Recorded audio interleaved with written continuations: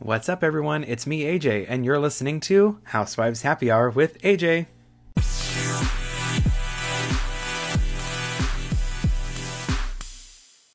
Welcome back, everyone, to After Hour Tea. Today, I'm going to begin with technically Real Housewives Ultimate Girls Trip, but it has to do with an interview that Cynthia Bailey did with Access Hollywood's Nightcap Housewives? Access Hollywood's Housewives Nightcap podcast. So Cynthia Bailey and Teresa Teresa from New Jersey, of course, fell into friendship love during their trip to Turks and Caicos to film the Real Housewives Ultimate Girls Trip spin-off show. However, it seems that despite their fast friendship love affair, Cynthia went into filming kind of afraid of Teresa. So she said during the interview, "She's the sweetest woman, like one of the sweetest people I know, and I'm so excited to call her a friend. I think we connected for a number of reasons, but I love the fact that she's so happy. She's so happy and she's so in love, and I, am happy and in love as well, and it's just such a beautiful space to see her in." So Cynthia couldn't help but prod into Teresa about her time in jail. It's kind of crazy that she even went to jail, just thinking about it. She served an 11th-month prison sentence in 2015 for mail, wire, and bankruptcy fraud. Cynthia said she came back hard.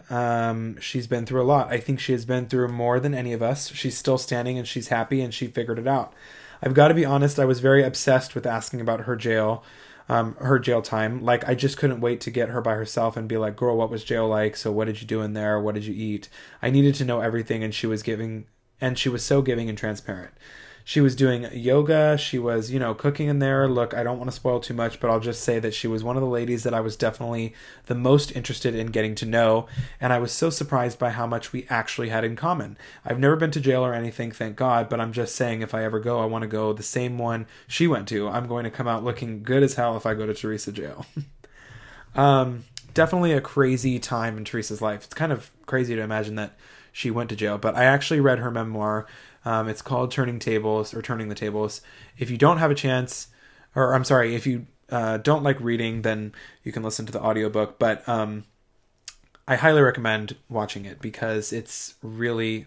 I highly recommend reading it because it is a very interesting take on, it's basically Teresa's take on her time in prison, and I think I've talked about it a little bit before on here, but it's a really great way to get to know Teresa and her story a little bit more than you see on New Jersey. So I just have one thing to share with Real Housewives of Atlanta. NeNe Leakes has a message for all of her critics. So she broke down in an emotional video on her Instagram stories as she begged the critics to just leave her alone as she mourns the death of Greg. The drama all started during an appearance on the Atlanta-based radio station V103 when NeNe shaded her former Atlanta co-stars for the support or lack thereof they showed her following Greg's passing.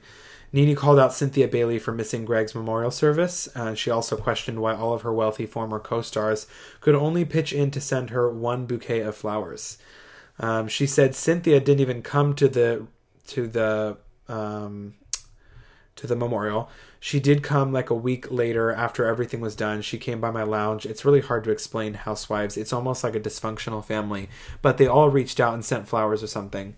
Actually, I was surprised because the first set of flowers I got was a bouquet from like all the housewives, like they went in together. I'm like, why do y'all need to go in together and buy some damn flowers? If all y'all work, you can spend your own $200. That's the way I've always been. It's really interesting to hear that they did that.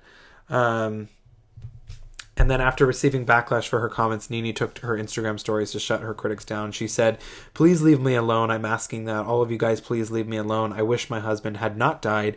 I would not be dealing with any of this. Please leave me alone." I feel so bad for her losing Greg because I know that they have been through so much and they're so close. I do think that's really weird that the housewives couldn't, each get their own individual flowers. I thought it was nice that at least a lot of them came to the memorial. That was really great to see a lot of them there. So I guess, that's good, but yeah, that's a little weird. There also was talk about NeNe saying that she wouldn't mind returning. She said some things would need to get worked out, but she would not mind returning to Atlanta. And I personally would not mind either. I mean, I know she's kind of burned her bridge with Bravo a little bit, but Atlanta has not been the same without NeNe. So it would be cool if NeNe could make a triumphant return. I don't know about you guys, but... Moving on over to Beverly Hills, just a few quick things. I know the season's over and there's probably going to be really slow press, but it seems that we may have some new blood joining the season 12 cast of Beverly Hills. So according to a new report, socialite Sinella Diana Jenkins is potentially joining the season 12 cast of Beverly Hills. She was recently spotted filming a dinner scene at the Ondas Hotel. Ondas? Oh shit, I don't know how to say that. Ondas Hotel in West Hollywood on Friday with Dorit, Kyle, Rinna, Erica, and Garcelle. So who is she? She's tied to the group in various ways. So she's very close to the Hilton family, and she also knows some of the other cast members as well, including Rinna. She hails from Bosnia, but she emigrated to England in 1999. She married her husband, Roger Jenkins of Barclays Bank. The two are no longer together, but they share 2 children together. Sinella also shares a 3rd child with her current partner. She's a mother of 3 and is the founder and CEO of D Empire Entertainment, which according to their website is an independent music label and management firm focused on developing the next generation of artists, producers, and songwriters. Shit, maybe I should hook her up. Maybe I should look into that because a boy needs to get signed. On top of that, she's a philanthropist and entrepreneur who founded NeuroDrinks. A little tidbit about Sinella. In 2020, she listed her Malibu compound for $125 million. She's also quoted as saying, "Money is a wonderful thing. I love to earn it and I love to spend it." That would be a very, very good tagline. I don't know if this is true. I mean, it's definitely a rumor, but it would be cool to have more people on Beverly Hills. That would be insane to have that many people because we already have 8 women with Kathy. So that would be crazy, but I'm here for it. So Rinna's oldest daughter, Delilah Bell, revealed that she landed herself in the hospital after accidentally overdosing. So according to her, she became dependent on Xanax and other prescription drugs after a doctor overprescribed the medication, which eventually led to her accidental overdose. She went on the meds after seeking treatment for anxiety, depression, and other ailments. She said, "My body got dependent on Xanax, number 1, and number 2, I overdosed. I didn't mean to at all. I overdosed on this one medication called propanol. Oh my god, you should see me trying to say this. Propranolol. Fuck. Okay, it's one of those whatever. My sister would hate me because I don't know the name of all these drugs, and she's a nurse. She said, "I took Benadryl with it, and for some reason I ended up in the hospital.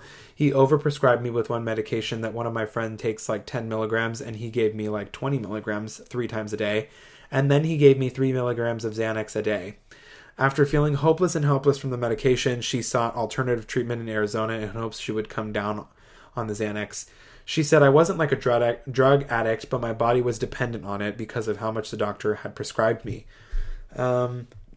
She explains that it was really hard at first being there, but adds that everything seemed to work and that she did cut down so much on her Xanax use. She said, "It was amazing. I was super excited to just get cured of everything, but unfortunately I was a medical risk, so I was politely asked to leave after 3 weeks of being there." In July, Delilah says she began having seizures left and right from brain inflammation, which is why she was asked to leave the facility in Arizona. She also says that she continues to battle many autoimmune diseases like pediatric autoimmune neuropsychiatric disorders associated with streptococcal infections, Epstein-Barr virus, and encephalitis. Holy shit. She believes that getting the COVID vaccine in February caused an autoimmune response to my body that basically flared up and triggered certain autoimmune diseases that I didn't know I had. That is crazy. I just thought it would be worth sharing to you guys because she did an Instagram Live not too long ago. Moving on from that, this is just something that I wanted to share that was included in the Not All Diamonds and Rosé book that was published by Andy Cohen Books and written by Dave Quinn. Andy Cohen reveals that Bravo paid former Beverly Hills star Kim Richards. They paid her rehab stint after her drunken exploits aired on season 2 of the show. He said, when it was clear that it was a real problem, we wanted to be responsible and we didn't want to put her in a situation where anything could be exacerbated. He said, "We considered her family and wanted to work with her to get her better. Bravo paid for her rehab." Executive producer Kathleen French noted in the book that Kim had mostly kept her shit together through season 1. Season 2 was the beginning of the spiral down. During season 2, Brandy infamously accused Kim of doing crystal meth in the bathroom all night at a game night hosted by Dana Wilkie. Kim denied the accusations. Kim's alcoholism played a major role during the first few seasons at Beverly Hills. Many of the cast members, including her own sister Kyle, questioned Kim's odd behavior as a result of her drinking. Her battle with alcohol wasn't officially confirmed until the season 1 finale when Kyle screamed at Kim that we all remember that infamous limo scene. In a one-on-one interview with Andy post-rehab, Kim admitted that she was an alcoholic, that she found herself back in rehab in 2015 after going on a drunken rampage at the Beverly Hills Hotel. In July of 2015, Kim told Entertainment Tonight, "I love sobriety. I've always loved sobriety, and relapsing was very hard for me. I really wanted to go to treatment because I needed a break from what I was going through at home." I really hope she's doing okay because I've seen some recent interviews of her and her behavior is a little questionable. So I hope she's doing okay. And to close off with Beverly Hills, a recent interview, an event at the Temple Emmanuel Stryker Center in New York City. Andy said that Erica gave him a card that so basically he said, "Erica gave me a card that said she had given me, I believe it was 2,000. No, I think it was 1,000 shares of Disney stock, which is really expensive. I called her and said, 'Are you kidding me?' And she said, 'That's what we give to all kids in our life.'" And this is a gift for his baby shower. This was a couple years ago. Andy noted that he previously mentioned the gift at another event earlier in the year. He then received a call from a reporter asking he thought the pricey gift might implicate him in Erica and Tom's current legal drama. That is when Andy revealed that the gift was never actually arrived. He said, "So I called Erica and was like, 'Look, I got to be straight with you. This is now going to run in the paper and it's going to look like I'm throwing you under the bus.'" Erica remembered that she never sent the stock over and agreed with Andy that it's such a good thing. She said, "Andy, I know we didn't send it and this has been on my mind." She said, "I remember everything. I don't forget anything. And I remember that we didn't give you the gift." She said, "Thank God we didn't." And I said, "Thank God you didn't. Like, I'm so glad you didn't." I thought that was funny and worth sharing because, the gift never made it to him and definitely it could have implicated him. That is all I have for Beverly Hills. I'm actually going to move over to RHONY. Now, this is a rumor, but I thought it was kind of interesting, so I thought I would share it with you. So, Page 6 reports that RHONY staples Luann, Ramona, and Leah are feuding with newbie Ebony. The trio reportedly fled when Ebony arrived at Dave Quinn's Not All Diamonds and Rosé book party at the Capitol on Tuesday, October 9th. Luann, Leah, and Ramona had a pact that as soon as Ebony showed up, they would leave, is what the insider shared. When Ebony entered from the right, they were all on the left, and they exited. They fled as soon as she walked in. The RHONY cast reportedly still blames Ebony for the ratings slump the show saw during season 13. The infighting in New York is still happening. They just hate her because they ain't her. Ebony was amazing. She finally met Dorinda in real life and danced the night away, is what the insider said. New York is such a mess right now. I don't even want to comment on that, but if that is true, then that is crazy. Well, my friends, we have reached the end of After Hour Tea. I hope you enjoyed it. That is actually all I have for this week. Press is kind of slow right now just because we're on reunions and we don't have premieres yet. So here is your flash filming update. Atlanta is still filming for their upcoming season. Beverly Hills has begun filming for their upcoming season. Real Housewives of Miami is going to air in December, I believe December 1st. That'll be on Peacock. Real Housewives of New Jersey won't be returning until February of 2022. I've posted that on my Instagram.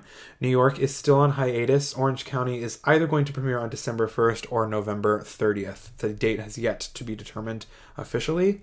Real Housewives of Potomac is airing their finale. We already had the finale.